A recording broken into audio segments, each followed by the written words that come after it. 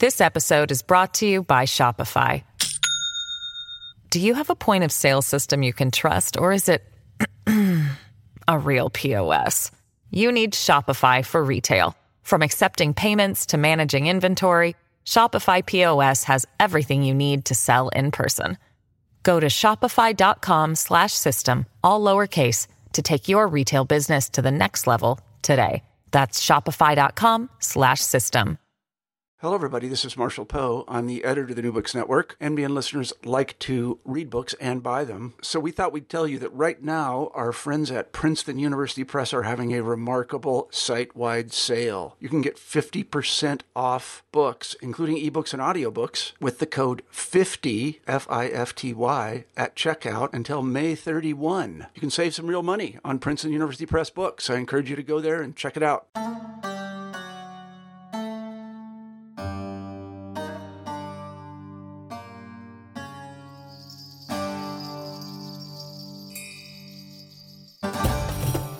Hello, everybody, and welcome back to New Books in Central Asian Studies, a podcast channel on the New Books Network. I'm Nick C., a host of the channel. Our guest today is Professor Iraj Bashiri, who will be talking about his new book, The History of the Civil War in Tajikistan, published this year, 2020, with Academic Studies Press. Iraj Bashiri is a leading scholar in Central Asian Studies and Iranian Studies with a focus on Tajik-Iranian identity. He is a professor emeritus of history at the University of Minnesota, where he taught on a variety of topics, including the history of Afghanistan, Central Asia, Iran, with a specific focus on intellectual, religious, and political history. He has traveled extensively throughout Iran and Central Asia, with stints as a visiting scholar in Kazakhstan, Kyrgyzstan, and Tajikistan.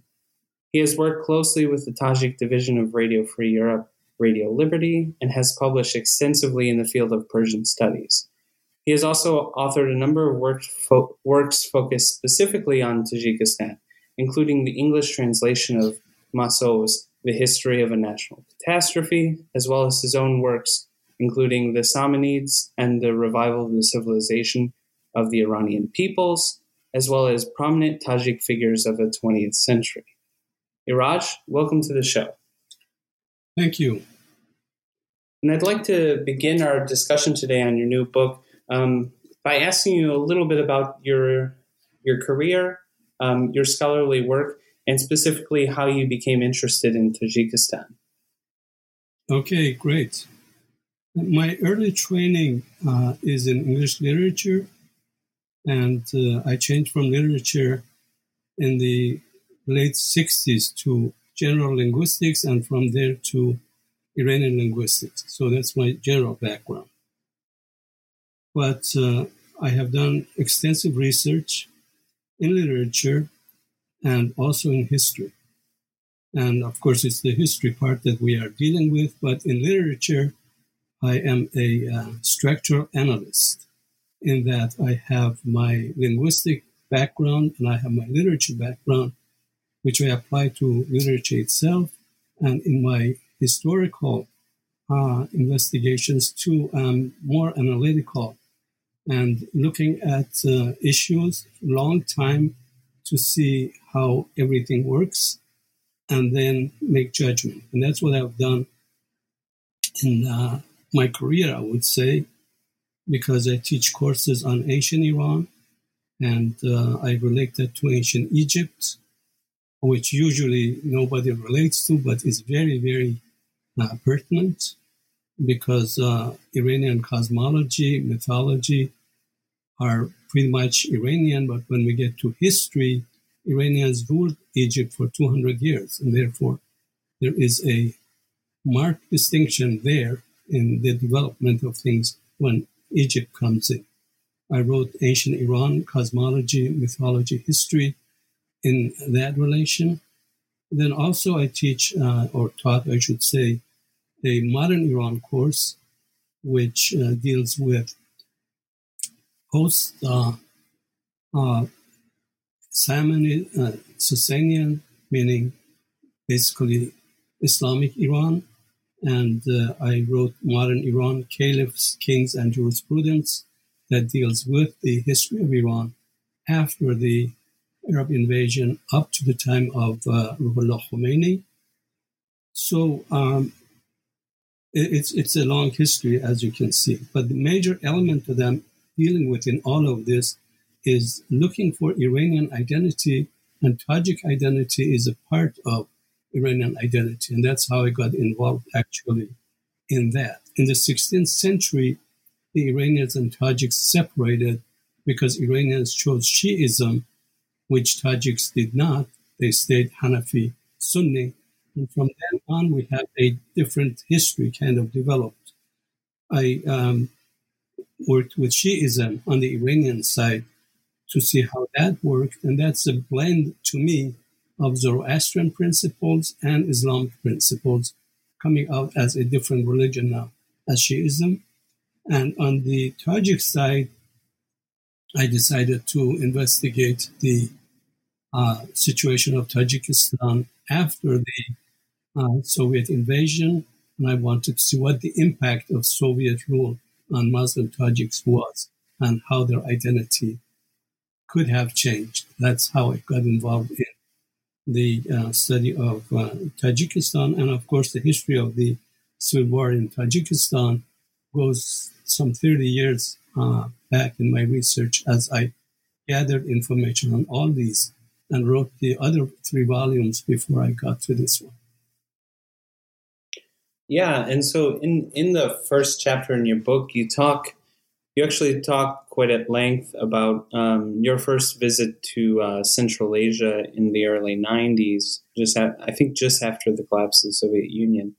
Right. And I guess I was kind of interested, like, first of all, what were the questions that brought you to Central Asia in the first place? I think it would be interesting for our listeners to hear about your experiences at that time, what you saw, what you witnessed, and how those early experiences in the 90s, just after the collapse of the Soviet Union, maybe, did anything surprise you?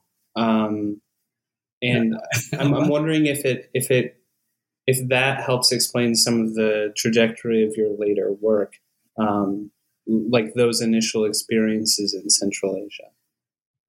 Well, my first trip was about 10 days, so not very long. I was invited by the Academy of Sciences, and there was a Tajik director, Margarita Kasimova, who came to Minneapolis, and we talked about Tajikistan. I really knew very little at that time about Tajikistan. And she said, well, I have a book called The Black Tulip, which deals with the Iranian Revolution. And she said that we will be willing to ask you to come to Tajikistan to see how the Tajiks live. Would you want something like that? I said, of course. But I didn't really think that would come to anything, but it did. And some 6 months later, the Academy sent me an invitation for 10 days to go to Tajikistan, which I did. And there I was invited actually by the Kino Studio and not by the Academy, through the Academy. So when I got there, the Kino Studio people took over, and I didn't know quite why. Because everybody else who was there, academicians in the Academy going to meetings, and I was being taken around by the Kino Studio people, worried about what is going on, and telling them, this is why I came. They said, no, that's not what you came here. We invited you, and they did the invitation. That's all. They have nothing to do with you. Anyway, they took me everywhere, very hospitable people, and they had some movies and things that they wanted me to look at, especially on the Shahnameh of Ferdowsi. So I got involved in that and did some work with the Academy as well and returned. Then I thought I should probably have a project on Sadruddin Aini, who actually kind of has covered everything from early times of the Soviet Union, actually the Emirate of Bukhara, to be exact, all the way to the 50s. And I thought maybe I should work with his work to see what he tells me the transition was like. So I asked IREX for funding, and they accepted. And my wife and I then went to Tajikistan for 1 year. Now, the thing is that when I was in Tajikistan earlier, everything was great. It was Soviet Tajikistan, everything in place. Everybody happy to discuss Islam and whatever I wanted. And I thought that would be the best place actually to go and find what they have. But what happens then, of course, they were in the middle of, or beginning actually, of the Civil War.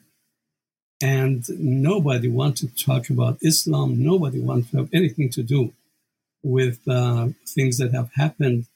And I was surprised from just the airport on, as I looked at the streets and changes in the streets and all these people with guns all around. I was wondering if it is a safe place. Should I have brought my wife here?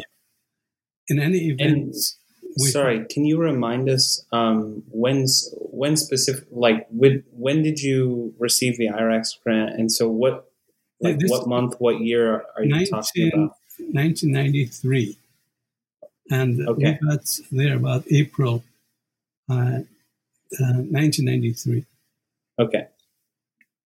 Wow. So eventually we got an apartment, settled, and I found that I can ask people I know now for books from their private libraries on Aini to study while I sit here and really cannot even talk to people.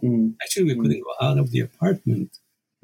Between 10 in the morning and 3 in the afternoon is the time that was allowed at that time to be in Dushanbe around. Other than that, back in the apartment until tomorrow. So that's the situation that we had there for some 6 months. It was like that.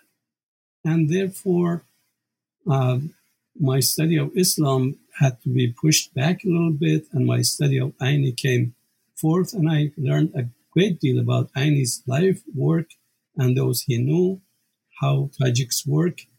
And then gradually I could talk to people here and there about the Islamic aspect of the Soviet life in Tajikistan and go on.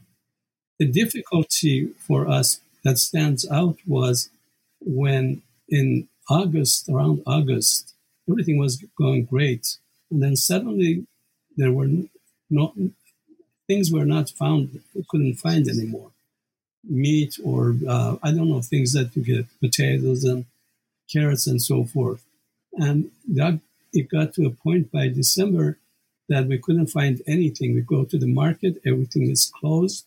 We go back to the apartment, we have nothing to eat. And then I talked to people, and a Tajik family kind of took us in. And we stayed with them until February when we came back to home to Minneapolis. So that's what stands out for me is the difficulty that we had in December when we couldn't find anything. The apartment we were was on the 11th floor of the high-rises. It didn't have any elevator working. It had elevators, but they did not work. So we had to go back and forth 11 stairs every day just to be out at 10 and be back by 3. Very, very difficult. And then food situation came up. First, people started to help us by knowing people and buying things like oil and so forth. And the time came that they said, we can't find anymore. Sorry. And then they helped us the other way. Yeah, it sounds like, of course, this would sit with you for quite some time. And I think, it's a very tragic, but probably also fascinating time to be in Tajikistan. And if you don't mind me asking, under what conditions did you leave the country in? So you said February of '94. Were there any difficulties leaving? No conditions. Everything was fine. We left. Okay, so things had kind of calmed down at least in Dushanbe by that time. Yeah, after about 6 months or so, Rahman took over and things started to shape up, but no problem. And have you visited, and I assume you visited Tajikistan since 1994? Yeah, I have visited Tajikistan about 12 or 13 times. Wow. So every 2 or 3 years, I travel there to find out exactly what these people that I'm interested in are doing. Are they still alive? Are they not there? Talk to people about the war, talk to people about the situation at the time. So I've been in touch, kind of gathering notes, but not writing yet.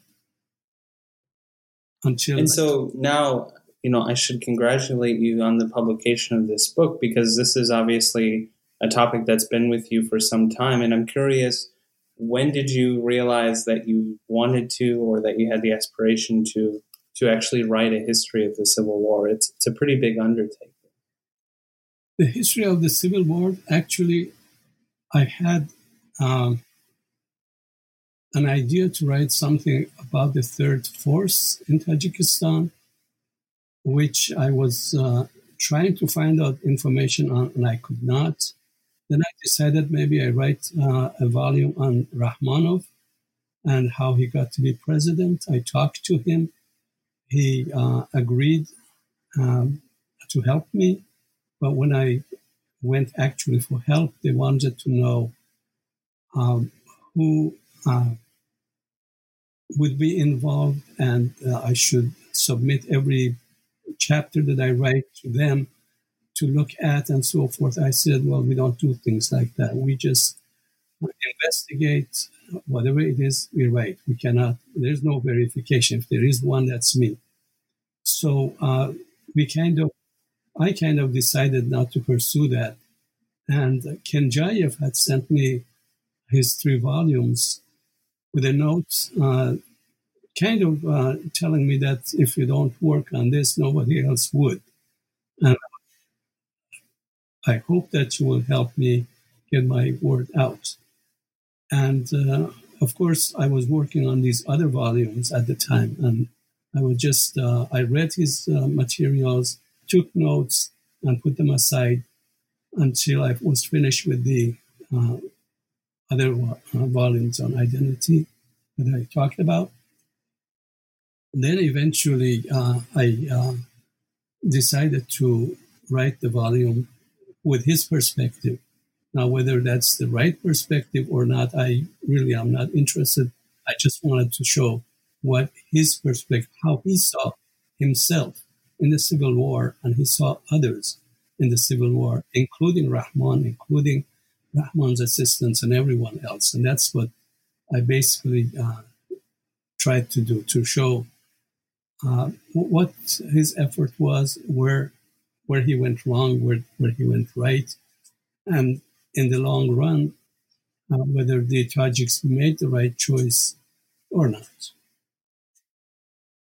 Yeah, and I think hopefully we'll kind of come back to this figure, Safarli Kenjayev, who features prominently in a couple of chapters of the book. And I know, as you mentioned, a lot of your work was based on his recollections about the war. But I was wondering if we could kind of step back a little bit and talk about the bigger picture, because you have a chapter on. So your first chapter, you talk about your experiences in the 90s and kind of how you became familiar with Tajikistan, and then you give us a history in the second chapter. I think a history of the Emirate of Bukhara. So the pre-Soviet period, and then you have a chapter on Sovietization. And I'm curious, like, how you see these older historical periods, both in the 19th century and the majority of the 20th century. How do they? Do you see, like, can we trace the history of the Civil War or the causes of the Civil War back through those early historical periods? Ideologically, we can. Usually people want to relate people to, like from the 1970s to 1920s. That's not how I see it, but ideologically, the battle, if you like, the conflict between the Muslims and the communists begins in the Emirate of Bukhara. And there were no communists yet, but the idea was there. And it develops gradually in southern Tajikistan and surfaces in the 1970s. And in that sense, there is a major relationship. I've tried very hard to develop that through lives of various people as the two sides developed Tajikistan. One side in southern Tajikistan developing Islamic schools, Islamic way of life, preaching that kind of thing. The other ones in the Orhan Tepe region working very hard on cotton fields, working very hard on getting water to wastelands, what did communists usually do, and developed that area wonderfully. So at the end, we had an Islamic setup in schools and understanding and ideology developed, and we had an industry developed very wonderfully under communists with their atheistic ideas, and the two were as they had been against each other. So in that sense, it's the same story, ideologically right through now. This episode is brought to you by Shopify. Do you have a point of sale system you can trust, or is it a real POS? You need Shopify for retail. From accepting payments to managing inventory, Shopify POS has everything you need to sell in person. Go to shopify.com/system, all lowercase, to take your retail business to the next level today. That's shopify.com/system. And so if we kind of move forward, one thing I noticed in a couple of the interviews you had in the book, several people referred, at the time in the early 90s, referred to Glasnost and Perestroika, so these late 80s kind of dual Gorbachev reforms that sought to kind of bring some reforms to the Soviet Union. A lot of people pointed to those as the reason for why tensions had built up in Tajikistan. And I'm just curious, do you think that still holds true today? Is that like a common belief from what you can see among Tajiks, that the collapse of the Soviet Union and those attempted reforms, some might even say hasty reforms, actually led directly to the Civil War?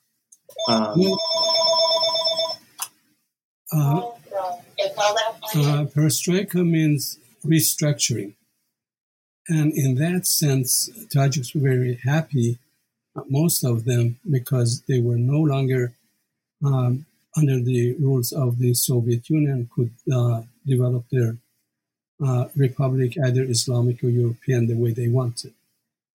Glasnost, meaning openness, gives them the ability to have their own media, to create parties, and to move their ideas the way, again, they wanted. So in that sense, it opens the way for the Tajiks. Now, whether they understood exactly what those things mean or not is what the outcome was.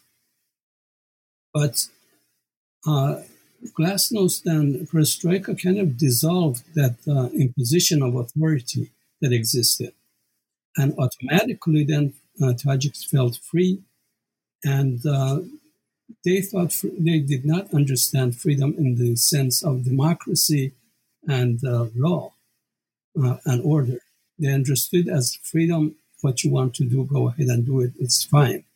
In that sense, then gradually they started to go in different directions, and then the Islamists were very powerful, pulled things in one direction, and of course the Soviets were more powerful than that, pulled in the other direction, and the country then started to fall apart. So there were many factors involved, and I would say Glasnost and Perestroika ignited the Tajik civil war but it was not the cause of it. Mm-hmm. Now, if you want... Right. So they kind of brought these tensions that, as you're saying, existed beforehand to the forefront. Right. Sorry, go ahead. Let me give you some of the reasons that they were so unhappy with the system. Actually, they were unhappy with the nomenclatura and the cadre systems, this being the supervisors at the union level and specialists at the state level who managed everything, the lives of Tajiks in general, whether at kolkhoz level, whether at family level, whether at individual level. So they were not happy with that. For example, they sent a cadre from Moscow. That person would bring another person with, like as a first secretary or as an assistant. And this person chooses people that he knows in Tajikistan who can do things. And they choose the ones that they know. And that leaves most of the Tajiks out of job, out of school, and that kind of thing. So they were not happy with this system of nomenclatura. They were not happy as far as nationalism is concerned because they felt, again, that their national interest is in their traditional Iranian Tajik way of life, and they are being denied. They could not have their Nowruz, they could not read the Shahnameh, they could not do a lot of things that they normally would like to do. Instead, they had to go into classes of atheism classes, into things that were not really Islamic the way they wanted, or they had to go away. So they were kind of two nationalities in one. Regionalism was another thing. Like the Soviets, when they came to Tajikistan, they chose the northern people and then preferred them, giving jobs, responsibilities, and so forth, over southern people. And these two parts of Tajikistan, because of the mountains in between, are quite separate. You can have almost two Tajikistans. So the rulership of power was in the north. Everybody in the south, in the cotton fields, are working as they wished. And they did what Moscow wished.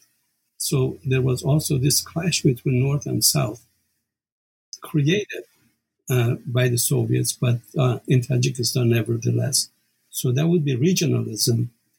And they built a lot of things that even in Tajikistan, in places like Gorgan Tepe, I didn't pay much attention to Kulab, and that would be Kulabis and Gorgan Tepe people against each other, that kind of thing. And of course, ideology, as I've been saying, was a major thing, suppressing Shiite Sharia Islam and imposing atheistic and communistic ways of life was something that Basmachis didn't want, was something that the Jadids, most of them after they even came into the Soviet Union and worked for the Soviet Union, did not want. So those are, to me, the major issues that I saw early in my work with Tajikistan that are kind of brewing into something eventually, which is not good. But then the openness that came and the ability to restructure gave them the possibility to do what they had planned to do from day one. And so I want to kind of dive more deeply into the events that kind of, as we see the collapse of the Soviet Union happening in Tajikistan, really things start to pick up in February of 1990. So well before you were there. Right. And this mostly surrounds Kahor Mahkamov, who was the first secretary of the Communist Party of Tajikistan at the time, if I'm correct. And there are these events that happened in February of 1990, and this is the first kind of unrest that we see that eventually leads to a broader civil war. So I was wondering if, I think even for people who study the history of the Soviet Union and the Soviet collapse, maybe these events are not very well known. So I was wondering if you could kind of summarize like what the tensions in that specific moment were, and how this tension actually gets us to expands into an actual civil war with several fronts and kind of factions split along these regional lines. Okay, if we keep the Islamic and atheist in the background as a major mover, then I can say that maybe Kenjayev, who was chosen by Nabiev to be the head of the Supreme Soviet, is a person to look at. Now, Kenjayev brought the Minister of Interiors, his name was Mehmet Ayaz Nojavanov, to trial on embezzlement, and he televised the whole thing. Now, Nojavanov is from Badakhshan, and Kenjayev is from Hisar. In other words, one person from this region is accusing and showing everyone in the world that this Badakhshani has embezzled and has cars and houses and so forth at your expense. Now, the next morning after this trial, we have the Badakhshanis coming to the Supreme Soviet in a sit-in that lasts a long time, and they want Kenjayev out. And Nabiev, who probably is the cause of the trial in the background, does not help Kenjayev and does not accept Nojavanov's resignation. And eventually the Islamists see this and they capitalize on that and talk Nabiev into getting rid of Kenjayev, which he does, and Dustov, his assistant. So when Nabiev loses these two people, he becomes pretty much a lonely figure in Tajikistan under the auspices of the Islamists. And eventually they forced him out of office at gunpoint. He was in the airport actually going to Khojan when this happened, and they forced him to resign. And Iskandarov comes to power, and the Government of National Reconciliation is formed at that time, which lasts for some 6 months, but rules only in the southern parts, partially, and not in the north. The northern people did not accept the government. But gradually then the elders get together in Khojan and decide that they should have a meeting, and in that meeting decide on a new constitution and form a constitutional government and a parliament and a new way of life for the Tajiks. So that's how the Government of National Reconstruction or Reconciliation came into being, and what Nabiev's role was, what Kenjayev's role was, and what the Islamists.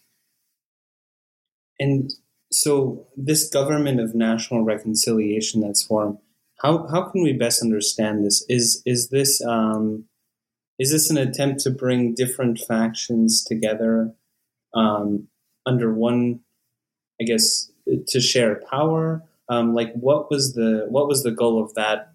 The goal, the short goal, was to make Tajikistan Islamic. The longer one was to create an Islamic republic like Afghanistan, like Iran, in Tajikistan, and throw out Soviet rule and any other rule out. So long and short, a little bit different. Okay. And so there's another figure that stands out prominently in your book that I wanted to bring up, which is the Qazi Kalon, which is kind of like a religious leader, Hoji Akbar Turajan. Right. How does he figure in all of this? He most of the time played on both sides. So he was with Nabiev and with the Islamists, with Kenjayev and with the Islamists at the same time. And as a religious leader, he always said that he did not want to get himself involved in politics. But of course, politics, half of it was ideology, and he was in the middle of that. But people didn't recognize that. So they paid great attention to him. He changed everyone that Soviets had put in place in the mosques out in all the mosques in the republics except for Kulab, and changed them to his choices. And in that sense, he had a major grip for a while on Tajikistan and on Tajik politics. But he does not come very high. In fact, when you think about it, he was limited by ideology and by the people that followed him, not a very large following. And so we see this. We see the way that this government of national reconciliation is formed. How does the civil war progress from that point? Because I see that, okay, so once this government is formed, it's not fully recognized within the country. You mentioned that up in the northern part of the country, they actually reject that government. Is this the basis on which the civil war becomes a full-blown war, or is there a more complex picture going on? Now, this is almost, we could say, the culmination. And again, I should say Kenjayev had a major part in this, that when he was dismissed from the headship of the Supreme Soviet, he formed his own command in Hisar, and big organization, and eventually shot his way into Tajikistan, into Dushanbe, to take over. And he did not succeed because other commanders in the south had told him, we'll meet you at Butovsky Bridge on that day, and we'll all march into Dushanbe. They didn't show up. There was Sangyak Safarov and others. Therefore, he didn't have by himself the power to take over, and he went to the Russians, and with their help, he tried to, and succeeded, I think, in forcing the government of national reconciliation to accept a meeting in Khojan in which to decide the fate of the Tajiks without getting actually in war and getting a lot of people killed. And that is how the Khojan meeting is important and how it came to be.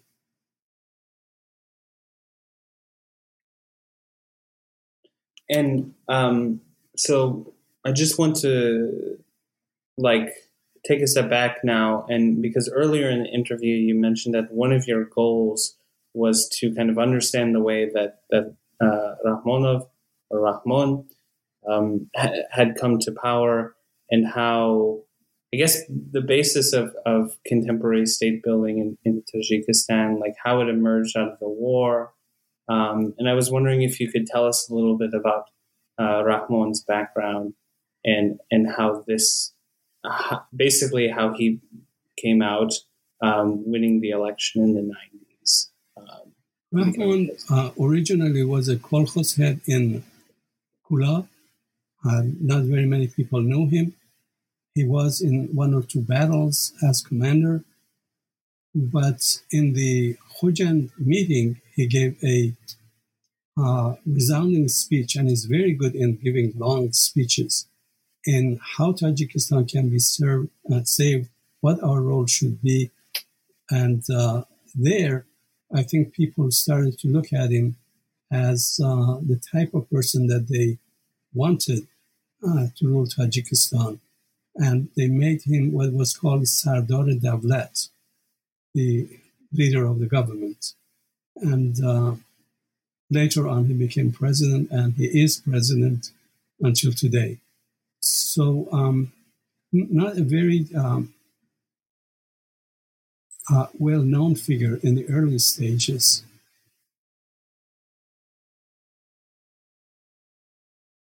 And I kind of want to turn the conversation a little bit, because one thing so I'm thinking about writing a history of an event that happened, relatively recently, and the challenges that kind of poses. And I was thinking one thing as I was reading the book.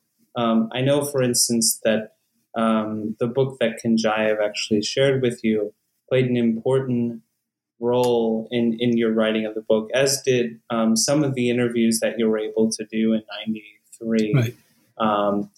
And I was just curious if you could, are there any other major sources that you found useful? Because I do see other types of memoirs cited throughout. And particularly, did you face any challenges while writing this kind of history, given the relatively recent nature of those events and like the sources that were available to you? Well, the sources that I used were mostly Tajik, and those who had actually participated in some of the meetings and written about them. So that's one source. The sources that are in English are mostly written about the Civil War, again, through interviews and discussions with people there, but do not have the background. And that's what I thought was necessary to write a history that shows in gradual development from the beginning of the conflict to the conflict that we have. And the conflict we have today, or we had, I should say, was the end of that.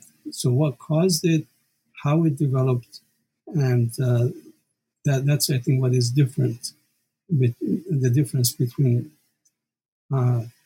things that are now going as history of the Civil War in Tajikistan and what I have.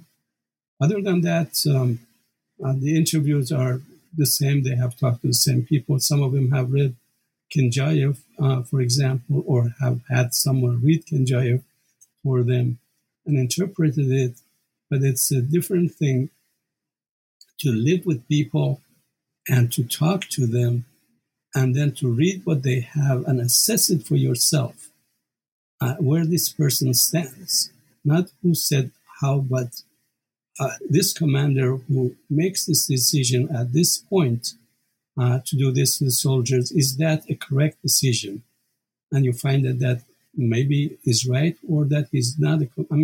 Kandjayev was a lawyer and he happened to become a commander. Now, when they asked him, for example, to come to the Potavsky Bridge and will be there, well, any commander would think about it 10 times, whether they would be there or not, that I take everyone to Dushanbe and put them in jeopardy. But he accepted and he came, and that's what happened to him. Perfect. Thank you for sharing that. That's really interesting, and I hope that we continue to see. It's a relatively understudied topic, and so I wanted to thank you again for writing this book, because I think we need more material on this very important event. Actually, I think there's a lot of discussion about the collapse of the Soviet Union being. Some people say a relatively peaceful event, and I feel like they're missing a lot of the picture. I mean, there are so many places where the transition was very difficult, and Tajikistan is certainly one of those places. So I think this is a really important study, and I hope that others will find it useful for understanding the ways in which the unraveling of the Soviet system kind of vibrated throughout the former Soviet Union. I hope so too. And so in that kind of train of thought, I actually want to turn to the way that you end the book, which I read somewhat positively, or I guess we can call it a cautionary tale. So you write that democracy demands that every Tajikistani should be given a meaningful role in the administration of the state. You continue by saying that deviations from the democratic ideal of the Khujan representatives is likely to place Tajik leaders in the same spot where the Soviet Tajik leaders found themselves in the 1970s and 1980s. And I was wondering if and this is kind of nearing the end of our discussion, but I was wondering if you could explain what you meant by this statement, especially the second part where you talk about the position that Soviet Tajik leaders found themselves in the 70s and 80s. What problems in representation in government on the part of different localities still exist, and how do you think Tajikistan will deal with this as they continue to build their state and hopefully find a good solution to some of these problems? Well, the major problem that I see in Tajikistan today is nepotism. Now, that is what the Soviets used to divide people and to force them to work. In the sense that Rahman is working very hard for the Tajiks, he should be appreciated greatly. But in that, he gets all the donations from outside and distributes them in the same way that we were talking about the nomenclatura and the cadres, as if we are back in the Soviet Union and everyone is, again, working for the same master without having any say, and the cadres choose the ones that they want rather than those who are meritorious. In that sense, I think they are not going the right way, and the way that Khojan people wanted it really was a democratic way of life for the Tajiks, in which everybody got a fair shake. But the way I see it, and I see it from a distance, and from what is being reported more and more, that the allocations are not fair. And the family of the president is in charge of everything.